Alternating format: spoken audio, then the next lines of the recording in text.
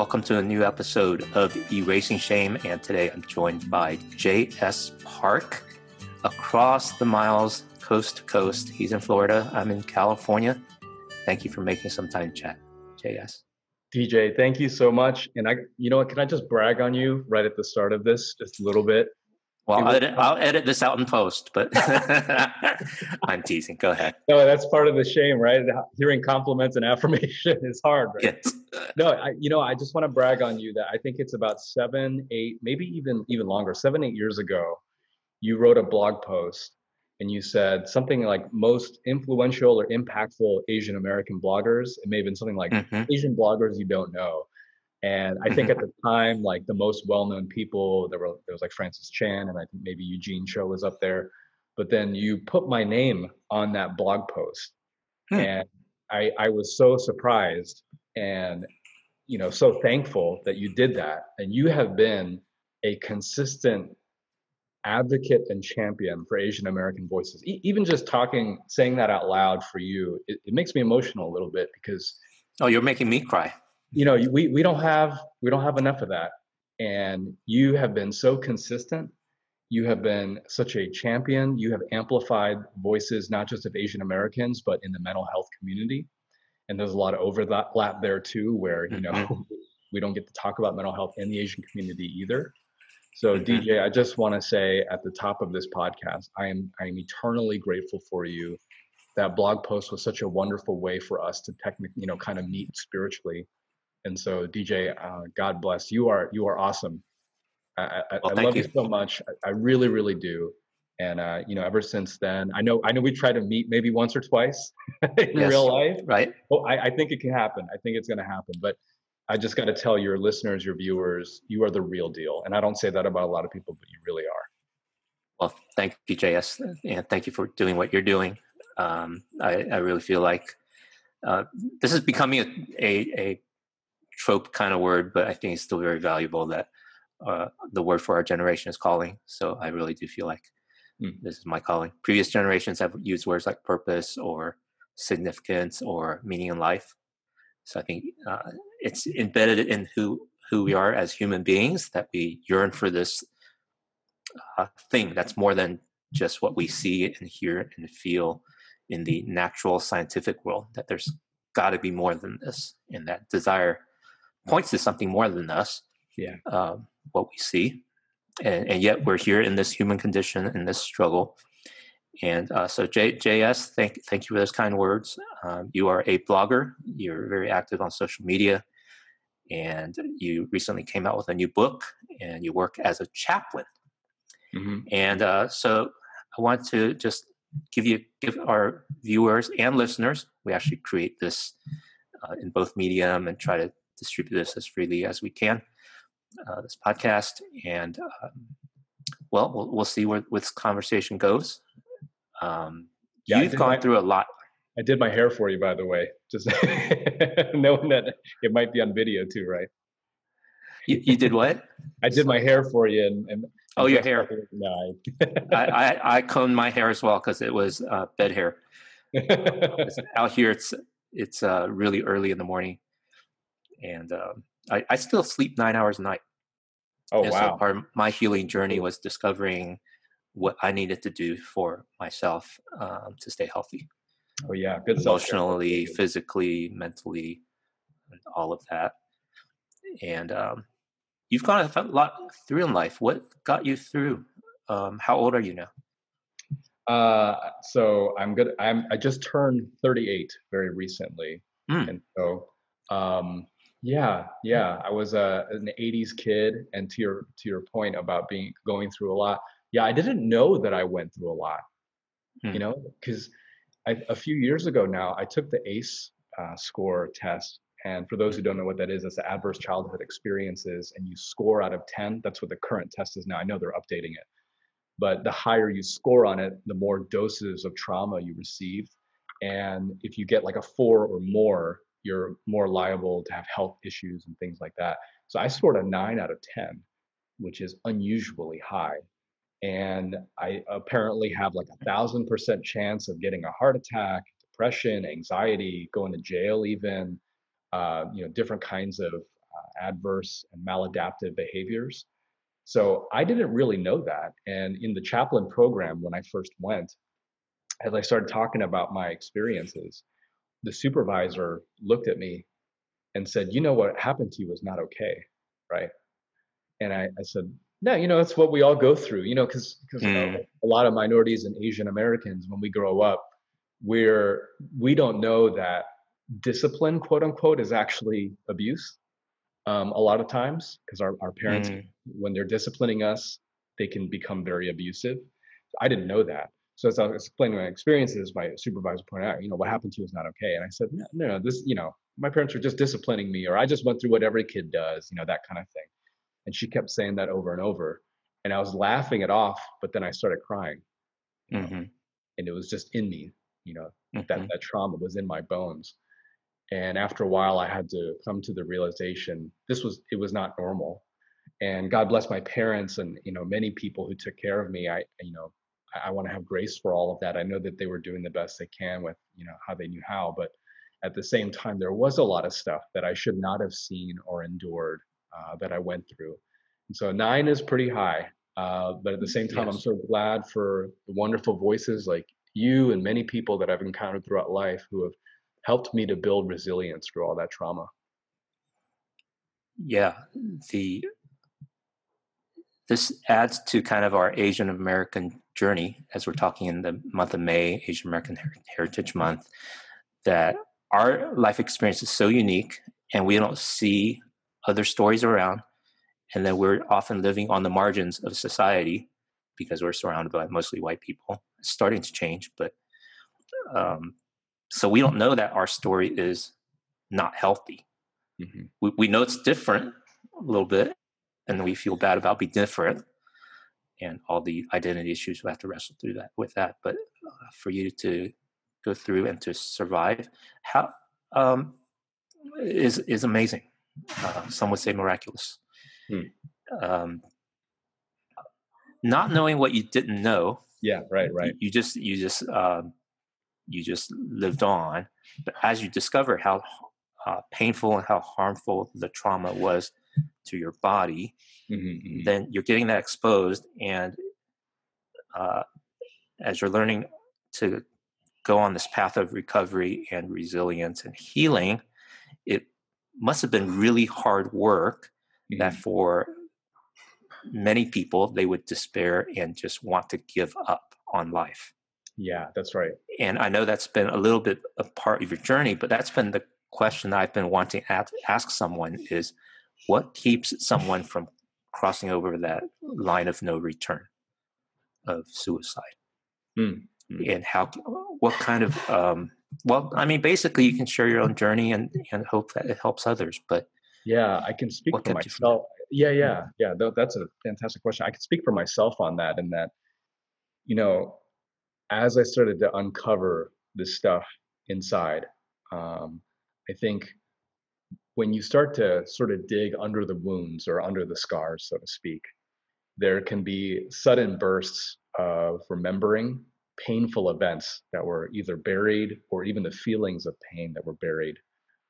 Because over time, one of the ways that we maybe falsely build resilience is to kind of numb ourselves or desensitize ourselves to what happened, and block out our previous experiences, of pain, almost like invalidating ourselves. mm, So as I started to get therapy and started to uncover those things in the chaplain program, um, I experienced extreme responses, emotional responses to finding all that stuff out.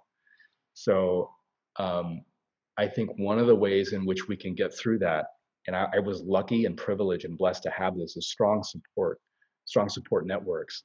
So people that I was able to talk it out with.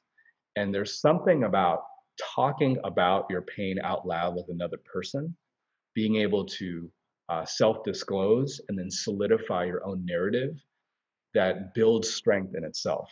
I mm, think all evidence and research points to self disclosure being very, very healing. I know it doesn't work for mm, everyone, and that's why we have things like EMDR and those kinds of therapies. mhm, But with self disclosure, as I talk it out, and the other person, the therapist or counselor or whoever it might be, mentor, as they become a sounding board and sort of almost like giving an empathic response to your pain, a healing happens. But even just in the telling, even just in our expression, there's healing that happens. So I was very lucky in that as I was in the fall of self-disclosure, because it feels like you're falling, there are Mm-hmm. people there to catch you. And Mm. there are people there in some sense that act as a safety net. And so I was in a very, very safe place to be able to talk about those things. And so I can't imagine having done that without people around me to help, without very trained, well-equipped people, even just friends who were mature, who kind of knew how to spiritually and emotionally navigate that. And so again, I consider myself blessed because I know not everyone finds that at the time that they need. And so I think it's incumbent upon us to be able to be sort of the safety net for others, to be kind of that story cup and that grief catcher for other people. Man, those are great pictures. Thank you for sharing that. Yeah. And I found your book. I just read it I think I read it under a week after it was released. And Thank there's you. not many books that hold my attention. And part of it's because of my own journey at this stage of life with self-discovery and healing and um, um, connecting the left brain and the right brains of my head, which is the metaphor that my counselor uses. And the um, I thought I think what kept me engaged with your book was you were able to unpack the psychological model that you had for different voices that we carry, Mm-hmm, and we all have them because it's part of how we think and how we feel.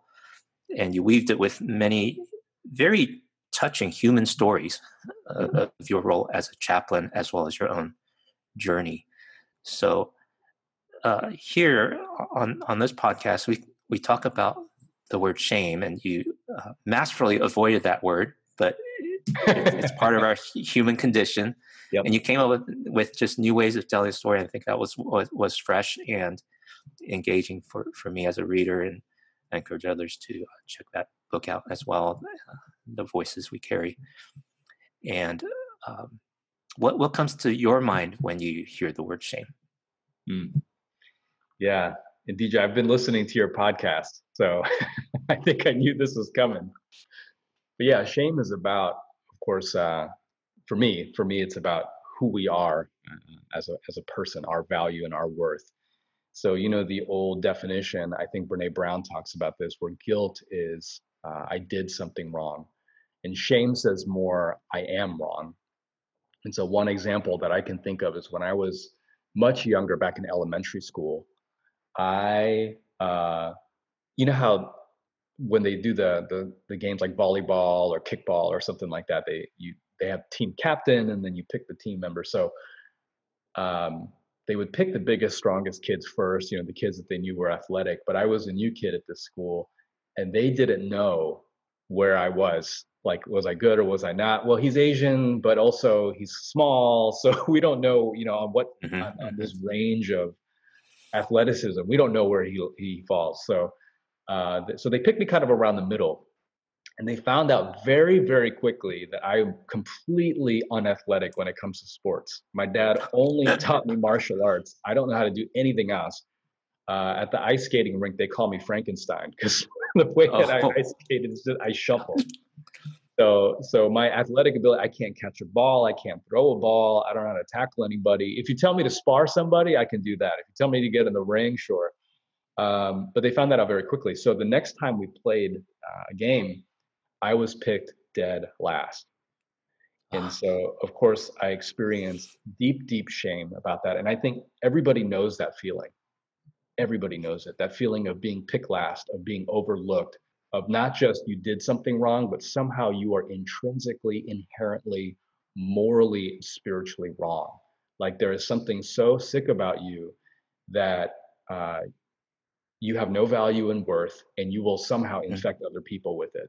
And so there's almost like an inward collapse on the inside when you feel shame. mm-hmm. So that can come out of our cultural narratives, that can come out of experiences like the one being picked last, that can come out of rejection, that can come out of our own failures from our efforts. But we all experience shame, and I think, you know, the way out of that, your podcast title is Erasing Shame, right?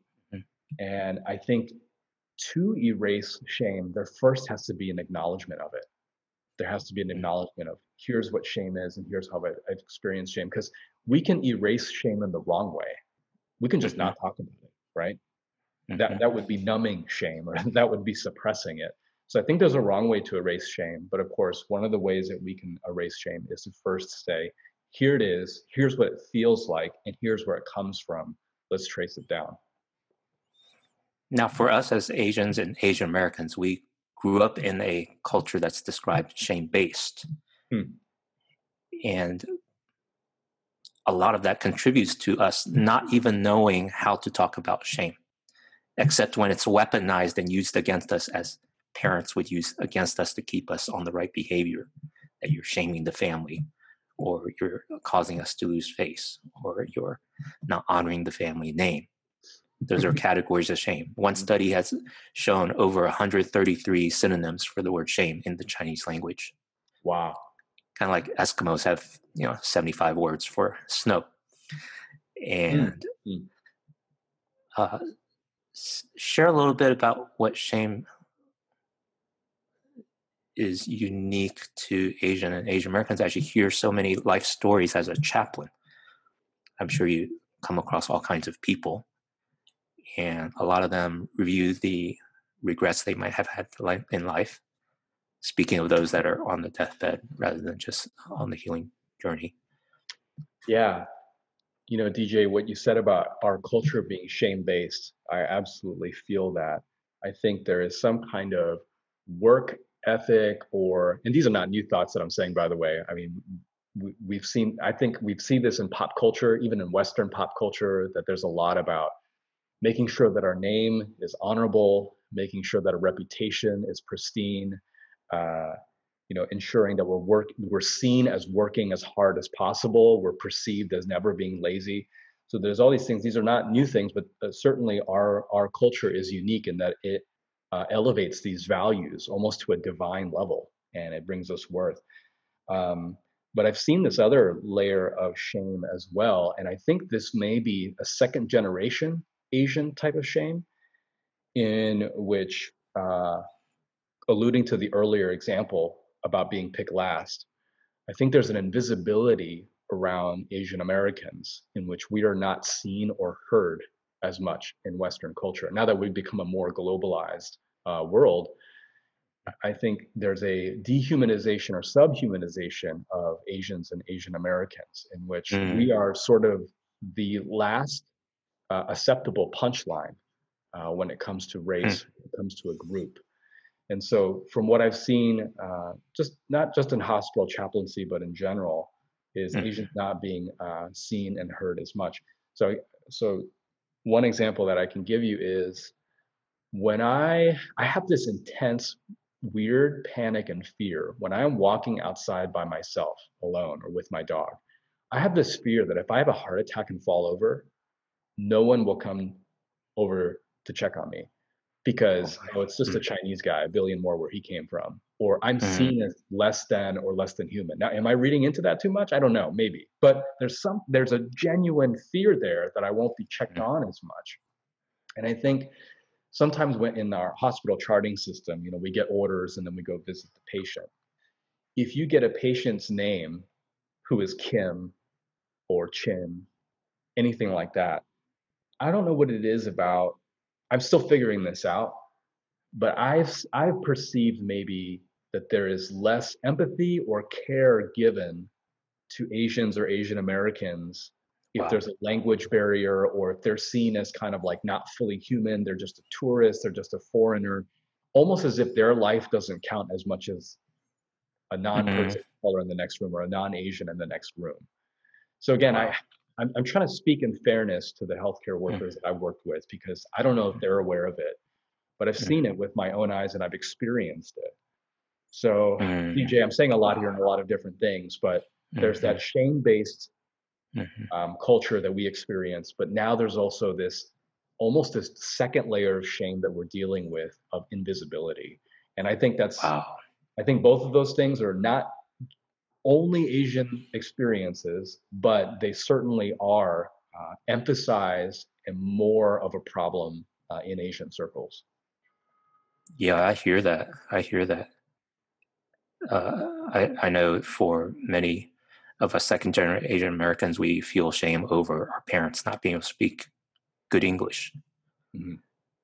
And the other thought that came to mind is like in Asia, the value of a human life just seems different. And so I could picture if you were uh, laying by the side of the road in Asia, Asian people walk by. Hmm. Less likely in America per se, but it happens here too. Uh, Absolutely. but yeah, wow, that's heavy stuff. But that's the situation we're in, and all the more the reason that we need to share our story and raise our voice.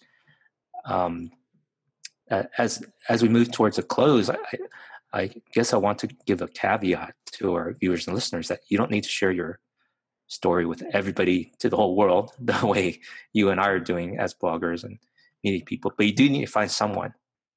And I think you're right when you say that there's something uh, powerful and healing when we're able to disclose our own story and our own pain just to get it out of us. Some people might start with journaling or a diary or art Mhm. because art taps into the other half of the brain. Yeah. And something more happens when you tell someone else that can be empathetic. How do you find someone like that if you can't afford it? Hmm. Besides getting into the hospital and talking to chaplain, I guess is one way Yeah. to get there. Can I, I want to address a myth. Yeah, I sure. think there's a myth that I can only be healed by a trained, certified professional. Now, there is certainly a lot of value to a trained, certified professional, right? Because I wouldn't want to entrust my mental health to just anybody. I want to seek a qualified, educated professional. At the same time, there are mentors, there are people even in our own family, there are neighbors across the street. There are always people in our circle. I think God sends people at the right time, the right people. Uh, Not always, but I would say that most of the time, there is somebody who is willing to at least listen. Um, and in different seasons in our lives, sometimes we're lonely and alone, and that's very hard to come by. But then there are other seasons in our lives where there will be people that we can talk with. And I would say for the person who feels like there's nobody, this is a hard thing for me to say, DJ, because I don't want to make it sound like it's anybody's fault. But when we are feeling alone or lonely, there's a little bit on us to go seek those circles and those groups and those communities. I hate to put it that way because I don't want to put the burden or responsibility on that person who's hurting. And yet at the same time, I think what I've seen is I'll talk with a patient or somebody who will say something like, "There's nobody that I can talk with. Nobody. I don't have anybody." Mm-hmm.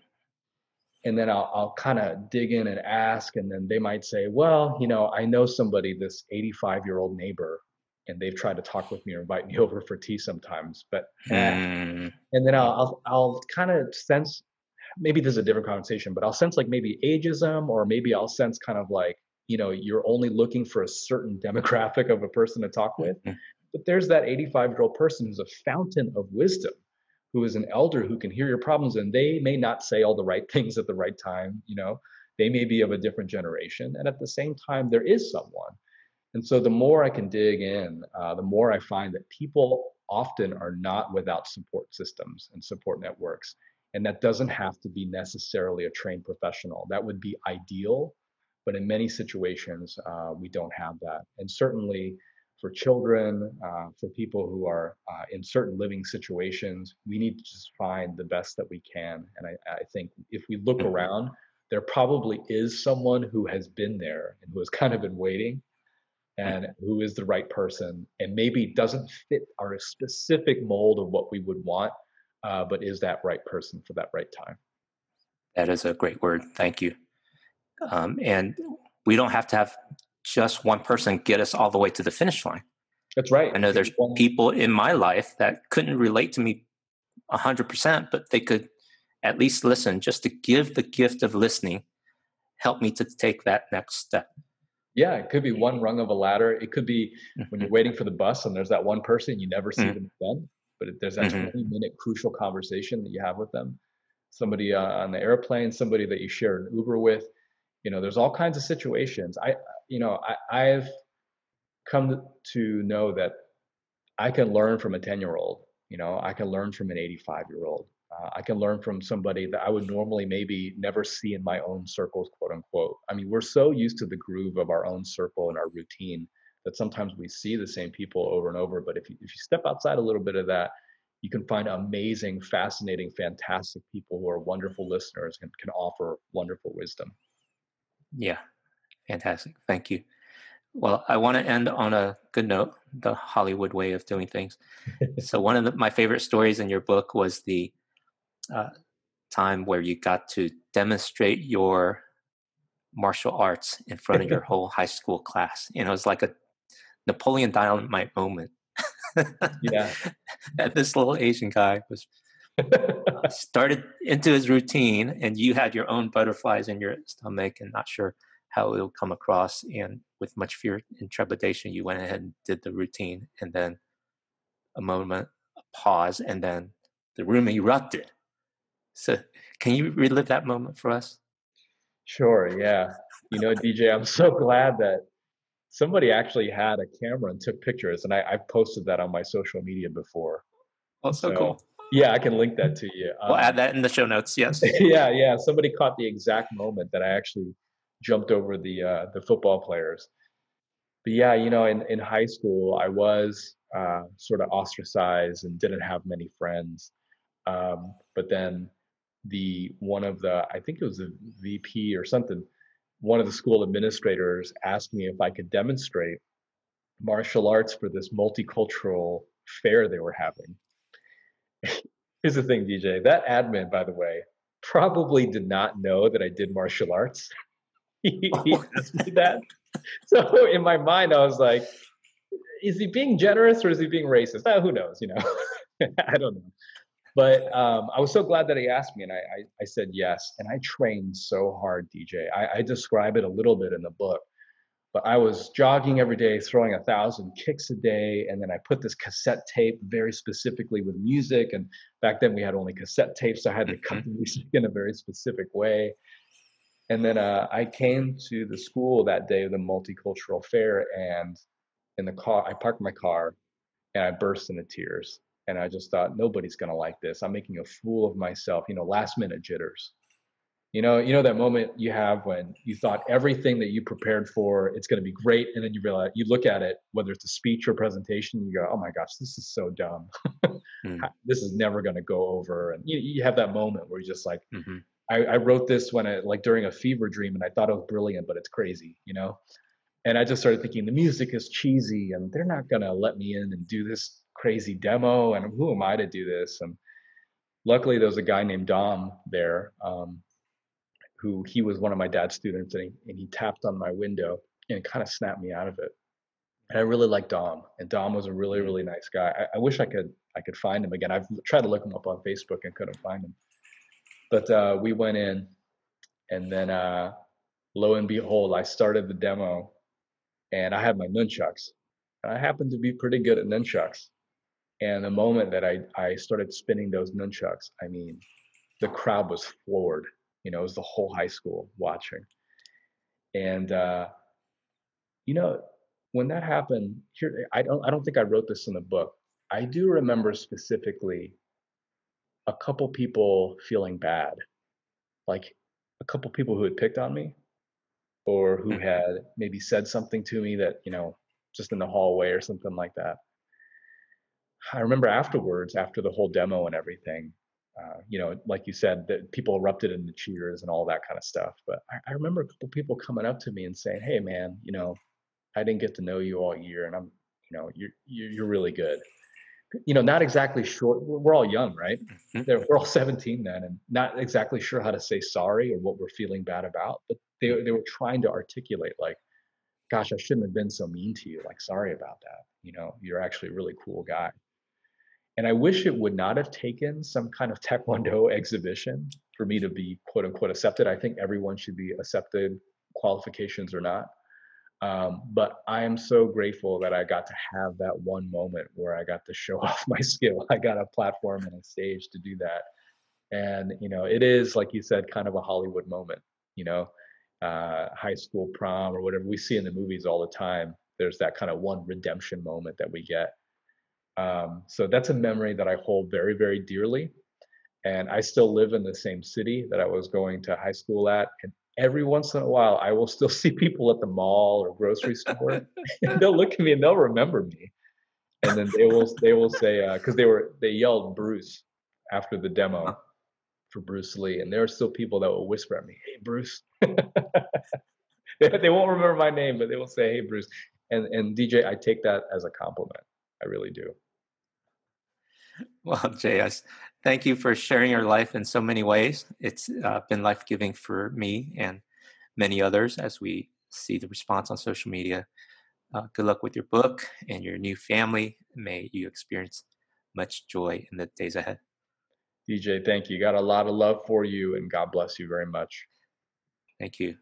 And thank you for listening and watching this episode of Erasing Shame. Subscribe on any platform that you listen to podcasts on, and connect with us on Facebook and YouTube and erasingshame.com.